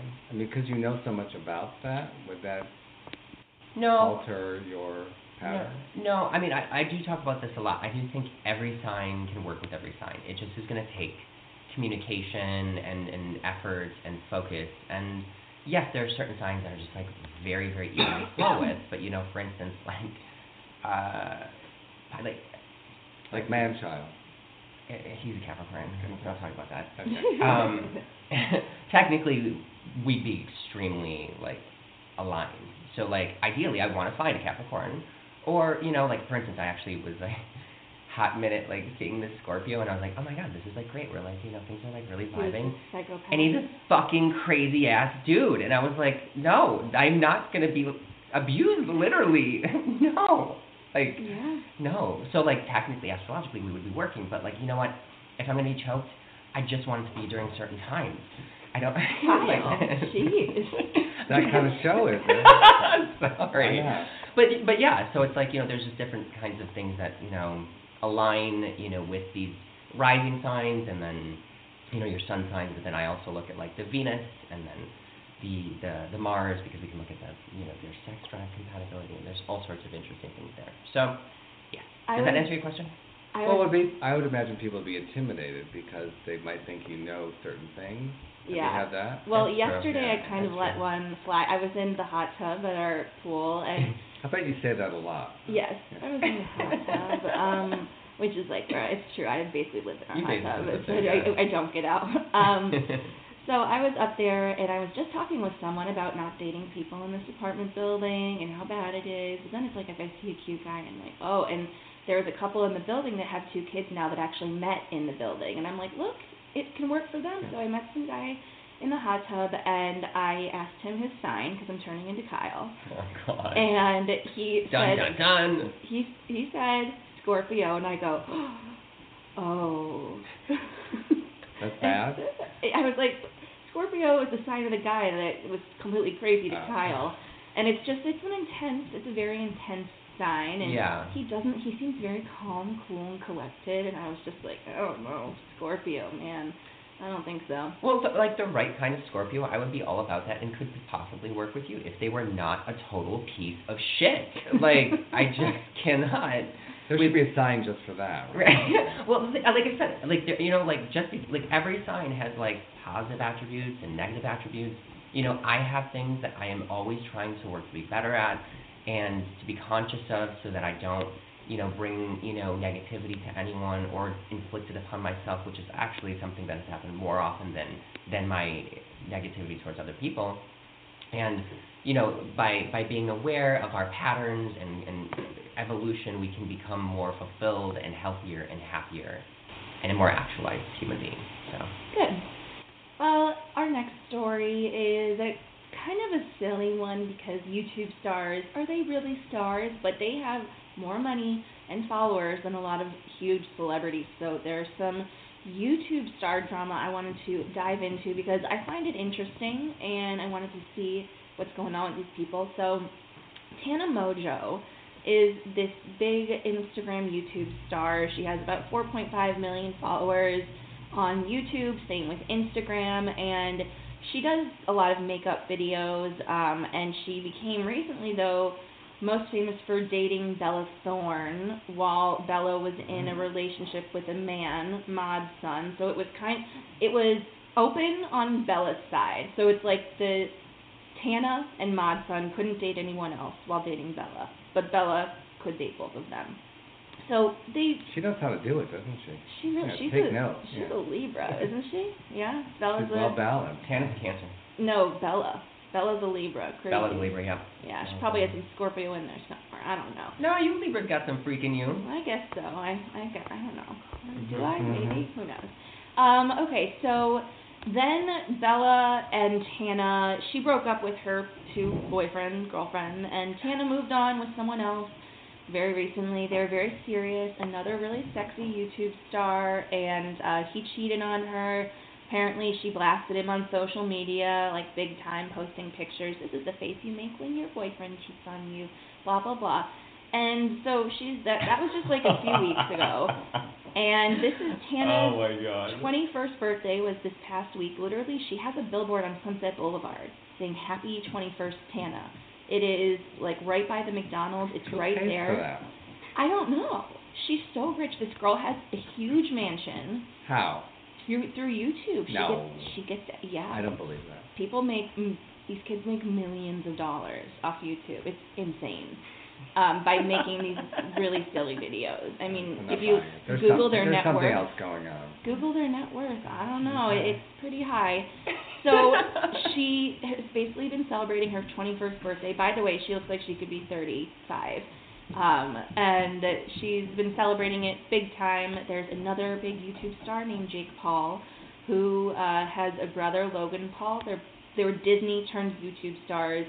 there's a lot of nasty things that's in the media about them, racism, homophobia, little icky, things like that. Yeah, just little things like that. Icky people. No one even knew Jake and Tana were dating, but at her huge 21st birthday bash in Vegas, he proposed with a huge ring that... Why is Vegas always involved in this? I know, people make bad decisions. City got the name for a reason. Exactly. People make bad decisions in Vegas. So I will not get engaged in Vegas. Hell no. He proposes to her on stage with a big birthday cake that says, will you marry me? And she's, oh my God, yes. And, no one even knew they were together. The ring people think could possibly be fake. And everyone thought this maybe was just a big YouTube prank that they were doing. Are they pranking people with their relationship? They're going that far for publicity. She even said something on Instagram saying, I'm so engaged and I'm getting more engagement, with her followers, sharing followers kind of thing. So it's just it's just such a weird world today. Oh my God, these crazy bitches. Yeah, social media influencers, they are pretty much out of control. So I just thought this story is freaking crazy because they're obviously not going to last. They might just be gotcha. Who knows? But Kyle, what are their compatibilities? Totally. Tana is a Cancer, and that's, going back again to what I was talking about with the eclipses happening in her partnership sector. It's hitting her directly this way, opening up new marriage and partnership potentials. So even though that some are speculating that, there's some fallacy to this, so that's not working, that's still a partnership. Yeah. That's still, they're going in it together. That's why business partnerships are ruled by the same marriage sector too. So whether or not they're truly in love doesn't really matter. They've aligned themselves strategically together. I mean, that's how power couples happen. This is an example of that, and that's why I am looking for my husband to be in a power couple with me too. We are gonna be like that. Yeah. So, anyways, Jake is a Capricorn, and again, this hits him the same way because Cancers and Capricorns are on that spectrum of the eclipses. They don't have to necessarily marry each other because of those signs, but when these eclipses are happening, you find someone in your life that is going to match that. So they're combining. However, Bella is a Libra. And that definitely is just throwing, some sort of wrench into there. Altogether, Tana and Jake are actually more astrologically compatible. They synergize well, so much better because of the union of water and earth. And this energy typically aligns, just for the long haul. So, like I said, whether they're in cahoots for true love doesn't matter. They're doing it to gain the followers and the publicity or whatever. Seriously, it's so crazy. I guess Mazel Tov to the happy couple. And, can't wait to see what kind of train wreck is going to happen because I'm just excited to watch, but I wish you the best. All right, so our celeb WTF of the week is actually a couple that I love very much, but I've never understood their connection because they're so private. It's Ryan Gosling and Eva Mendes, and they have 2 children. They might be married, but nobody really knows. They're extremely private.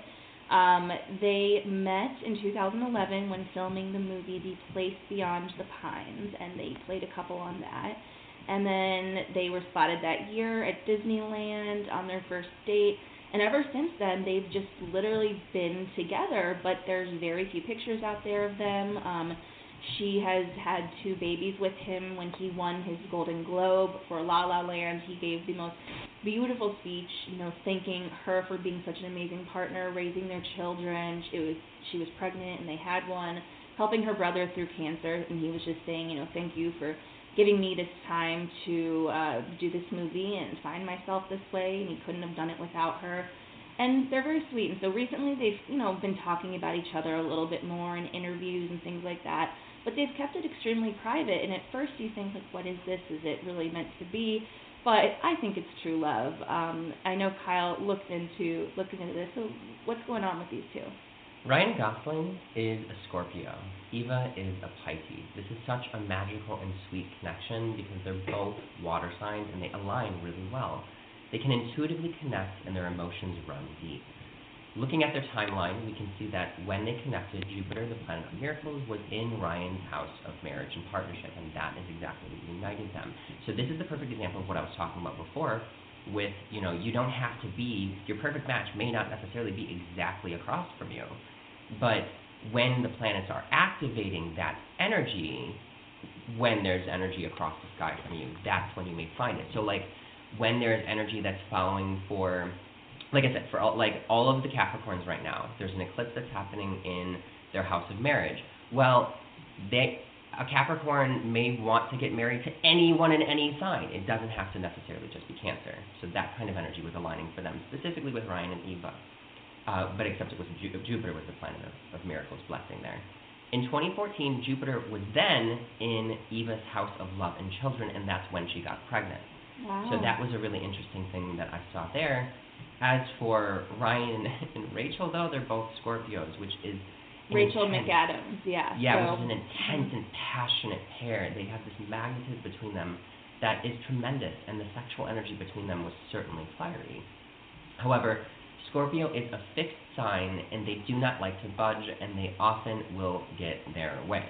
If they fight, they will certainly be going to have a violent clash, because Scorpio often waits in the sand until it's approached and then stepped on, and then it will strike so that you die. And more importantly, what about Ryan and Libra, right? Yeah. Am I talking for us? I mean, what do you think? It's not good, I don't think. There's no hope for us and Ryan? I don't think so. Sadly, no. Well, I mean, you guys can anytime. We can dream, right? Yeah, you can definitely dream. I mean, he's definitely there was a period in time where I was like, oh my God, you were my dream man.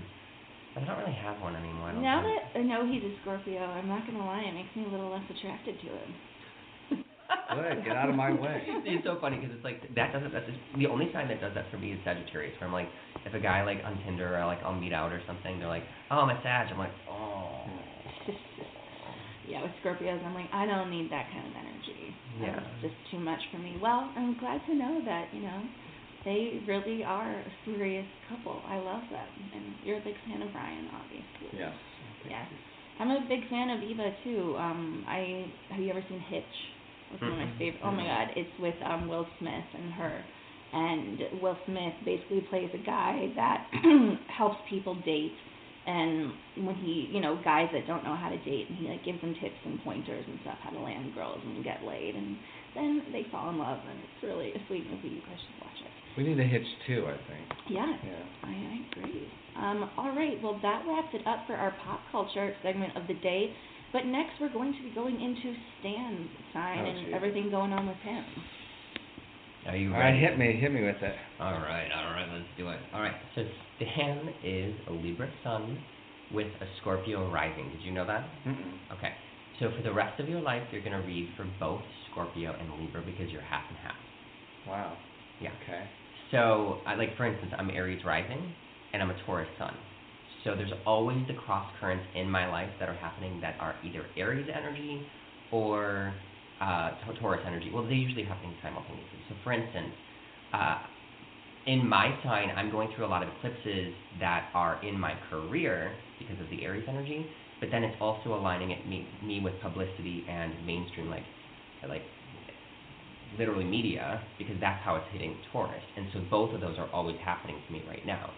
So, that kind of, cross current would be happening. So we'll go into those eclipses for you later. But interestingly, though, because you are a later degree Scorpio, that's where the sun was rising at your moment of birth, Jupiter is actually currently still in your house of identity because your first house has a lot of Sagittarius in it, too. So basically, how can I explain this more to you? So, see a therapist is what you're saying. No. So Jupiter's the planet of miracles and fortune and blessings, and it just kind of opens doors for you in a certain area of your life once every 12 years. Okay? So right now it's in your identity. So ever since roughly about, I would say, October of last year until probably, until roughly about November of this year, this is basically the launching period for the next 12 years of your life. So you're going to be seeing really, really big things happening, and I don't know what they are to you, but they're very specific that are they could be big projects that you're launching. You could be starting a company, you could be moving, you could be finding, taking a step with a partner further, you could be meeting someone of significance if you don't have one right now. You could be wanting to have a baby. It's all of these big shit that you want to make happen It's just the whole world is open to you. Does this make sense? Mm-hmm. Okay. So yeah, so all of that. So I love that, because you're like having this little smirk. Yeah, that energy is, so you're not crazy. That's all real. It's divinely blessed. So the thing that you have to do with it is that, I always talk about it in astrology, how there's like a predictive quality, but the thing about it that I want to use is that it's productive. So you know how to use certain energies at a certain time, so you're not wasting any of your focus. Like if there's a door open for you for love, I want to be like, Stan, go get that shit. Or like fall more deeply in love with who you're with. But if it's like you're focusing on work, you're going to miss all of the love, and you're not going to have as much opportunity to bring it into your life. So since Jupiter is here, it is blessing everything in your life, anything that you want. So if you have a vision board, or you like have something that's more work oriented, you're saying anything. This could, like, when Jupiter's in your sign, it's that crazy year where like you meet the love of your life, or you get engaged or married, or you fall in love again for the way that you like haven't in so long, or you have a baby or get pregnant, or buy a house. Not the last one. Yeah. Right. Buy a house. You like make more money than you have ever. You launch your career in a significant direction. But all of it happens at one time. Like that kind of thing. So now that you know that, you have roughly until November until that window closes. That's scary. So is that the similar thing of what's going on with me, because I'm a Libra as well, or is this more the Scorpio part of it? This is the Scorpio part. Okay. Sorry. Yeah. Well, because the thing is, so he's as I was saying before, you're a later degree. So there's 30 degrees in every single sign. I think it was like 26 degrees or something of Scorpio. So your first house is roughly usually about 30 degrees. I mean, it gives or takes, depending on like the exact system we're printing it up with. But that's why a lot of Sagittarius is in your first house. So Jupiter's in Sagittarius, and that's why that energy is still in your first house. Is this making sense? Imagine a wheel. Mm-hmm. Is this making sense? Yeah. Okay. Getting there. Keep going. Okay. Wheel. Okay. Yeah. The wheel. The wheel. So all of this energy is going to continue to happen for you, and right now Jupiter has been going backward in your house of identity, which means that you've been doing a lot of very significant like reassessing, thinking about different things that you want, like where do you want to go for the next 12 years of your life? Who do you want to be with? Where do you want to be? Who do you want to be around? What projects are important to you? What is going to be lasting to you? And that period has been since March, where you've been really doing a lot of reassessing. You're going to finally have it all kind of figured out by August 11th. And then, literally, by literally around August 11th, Jupiter's going to be moving forward again in your house of identity. So the whole world is going to be speeding up even faster again for you. But you only have from then until roughly about November. Because the thing is, you don't have to get it all right now. When you're, the key thing here is to lay action, to create the seeds. It's not just thinking about it and making intentions. And that's another one thing that I'm kind of like, I am taking a different path than a lot of either like, metaphysicists or, energy workers or astrologers that, yes, intention is important, but that's step one. That doesn't matter if you're not jumping into the lake and the lake is love, and lake's not going the love is not going to come to you. Like you have to create a ripple. You have to create action. It's the same thing as like if you're in love with someone and you don't tell them, they may not never know. So that's really, really crucial now. So at least just lay the foundation, lay the pieces, because over 12 years, yes, they're laid. Over 12 years now, then they're gonna blossom. Okay. Mm-hmm. So that's crucial for you to know. Let's see here. An important thing to note for you are that you are having eclipses take place in your career, though, and one is actually happening today on July 2nd.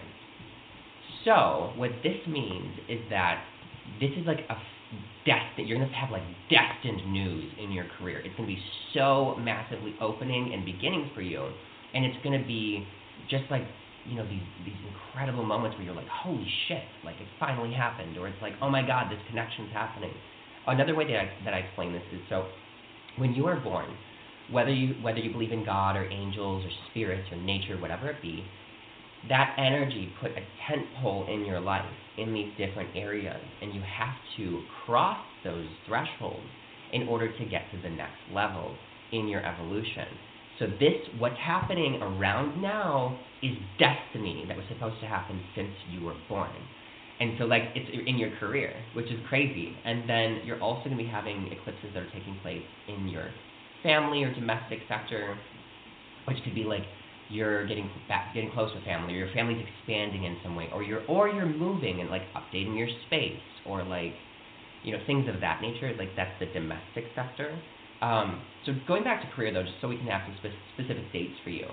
You have 3 more eclipses that are going to be happening in the next year here, which is huge, massive, massive change for you. So in your career sector, this is all about fame, publicity. This is about making big movements like through this, like skyrocketing forward. So around. I get a billboard on Sunset? Hell yeah. Okay. Happy 21st birthday. Yeah. Right. With new boobs. Yeah. Right. Oh my God, it would just be so epic. Let's do it. Yeah, totally. So July 2nd around here. So this news is going to be like building and percolating. Tomorrow. No, today. Today. Well, no, this is going to Oh wait, no, you're right. on the 3rd. Damn it, you guys, we're pre-taping. All right, yeah. Sorry, we're yeah. pre-taping, just 2 days. Yeah.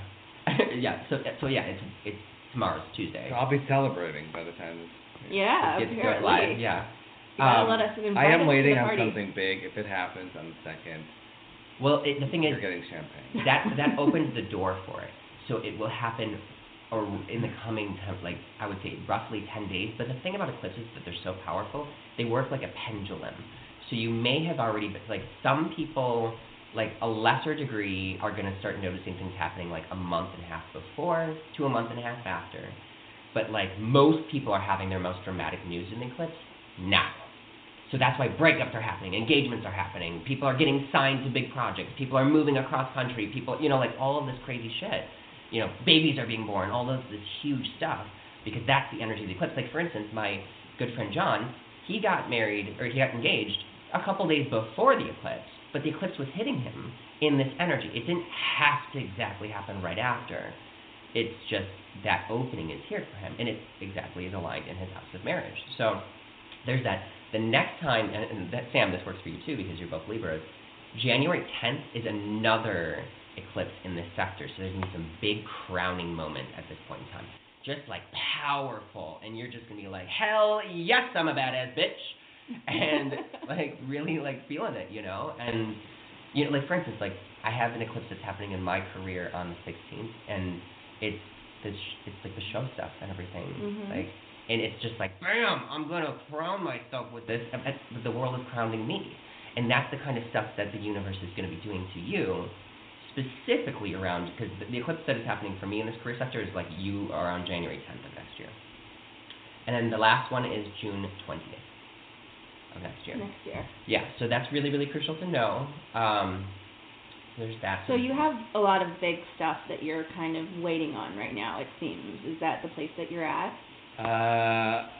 Actually doing some big things, but there's one that we did go pitch that I'm waiting any minute on, so it would be pretty major. Okay, well, if that I'm happens, expecting that champagne when you get the call, okay? You need to tell like us. I need a text.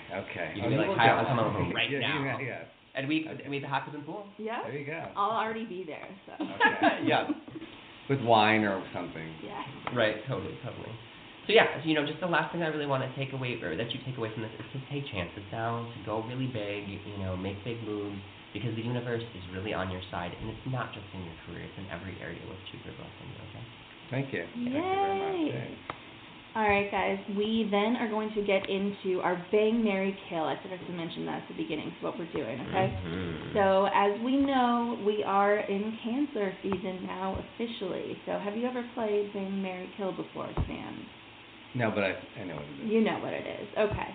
So I'm going to give us 3 cancers, and we're going to have to choose to bang, marry, or kill them.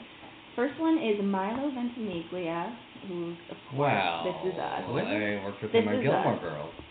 Yes. Oh, yeah. Yes. Oh, God, yeah, I forgot about that. Who doesn't love him? I've interviewed him on the carpet before. He's such a sweet guy. I really like him. Oh, I love Cancer. Yes. The second one is Benedict Cumberbatch. And our third is going to be Harrison Ford. I'm still not attracted to straight dudes. Sorry, I picked Allegedly. dudes at least. I love you.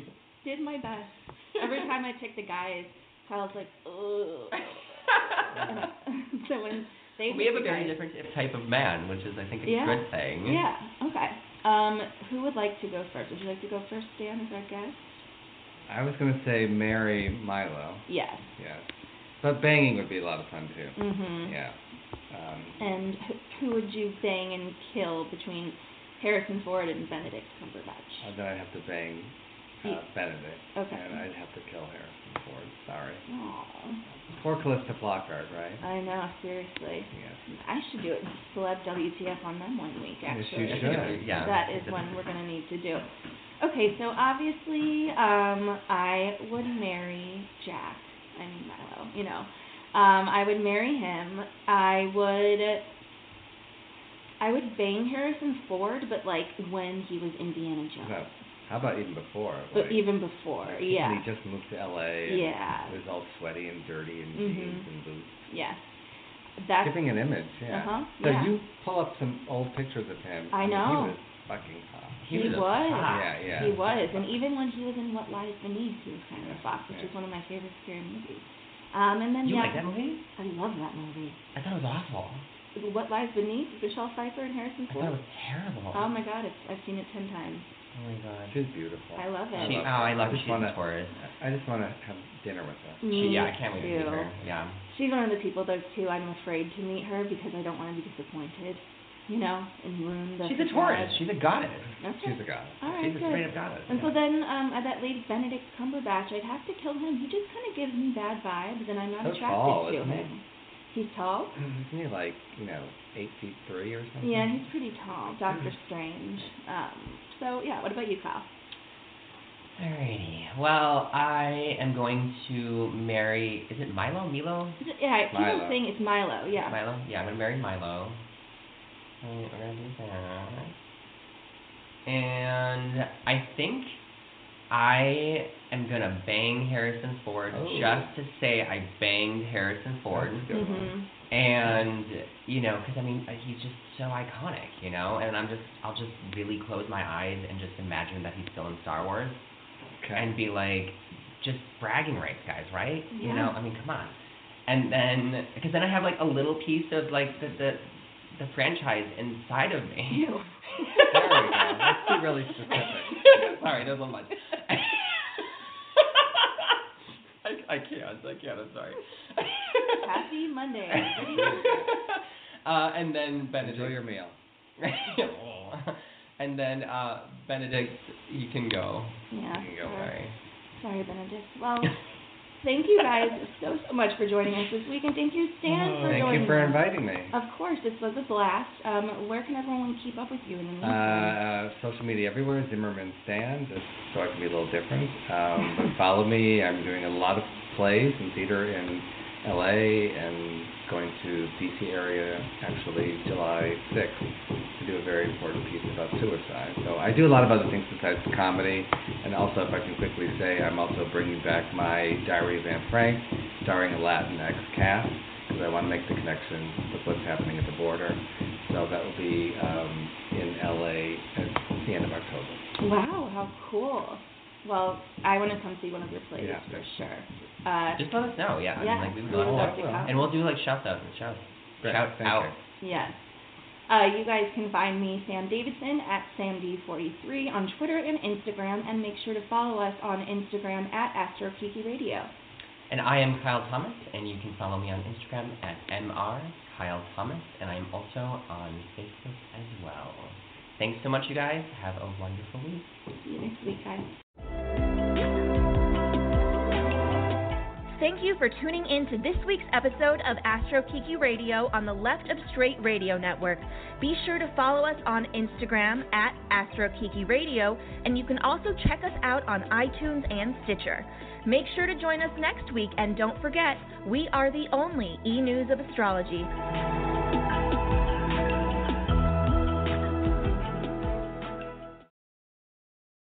Lucky Land Slots, you can get lucky just about anywhere. Dearly beloved, we are gathered here today to... Has anyone seen the bride and groom?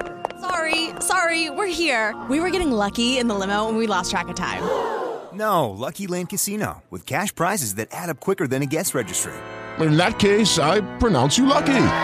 Play for free at LuckyLandSlots.com. Daily bonuses are waiting. No purchase necessary. Void where prohibited by law. 18+. Terms and conditions apply. See website for details.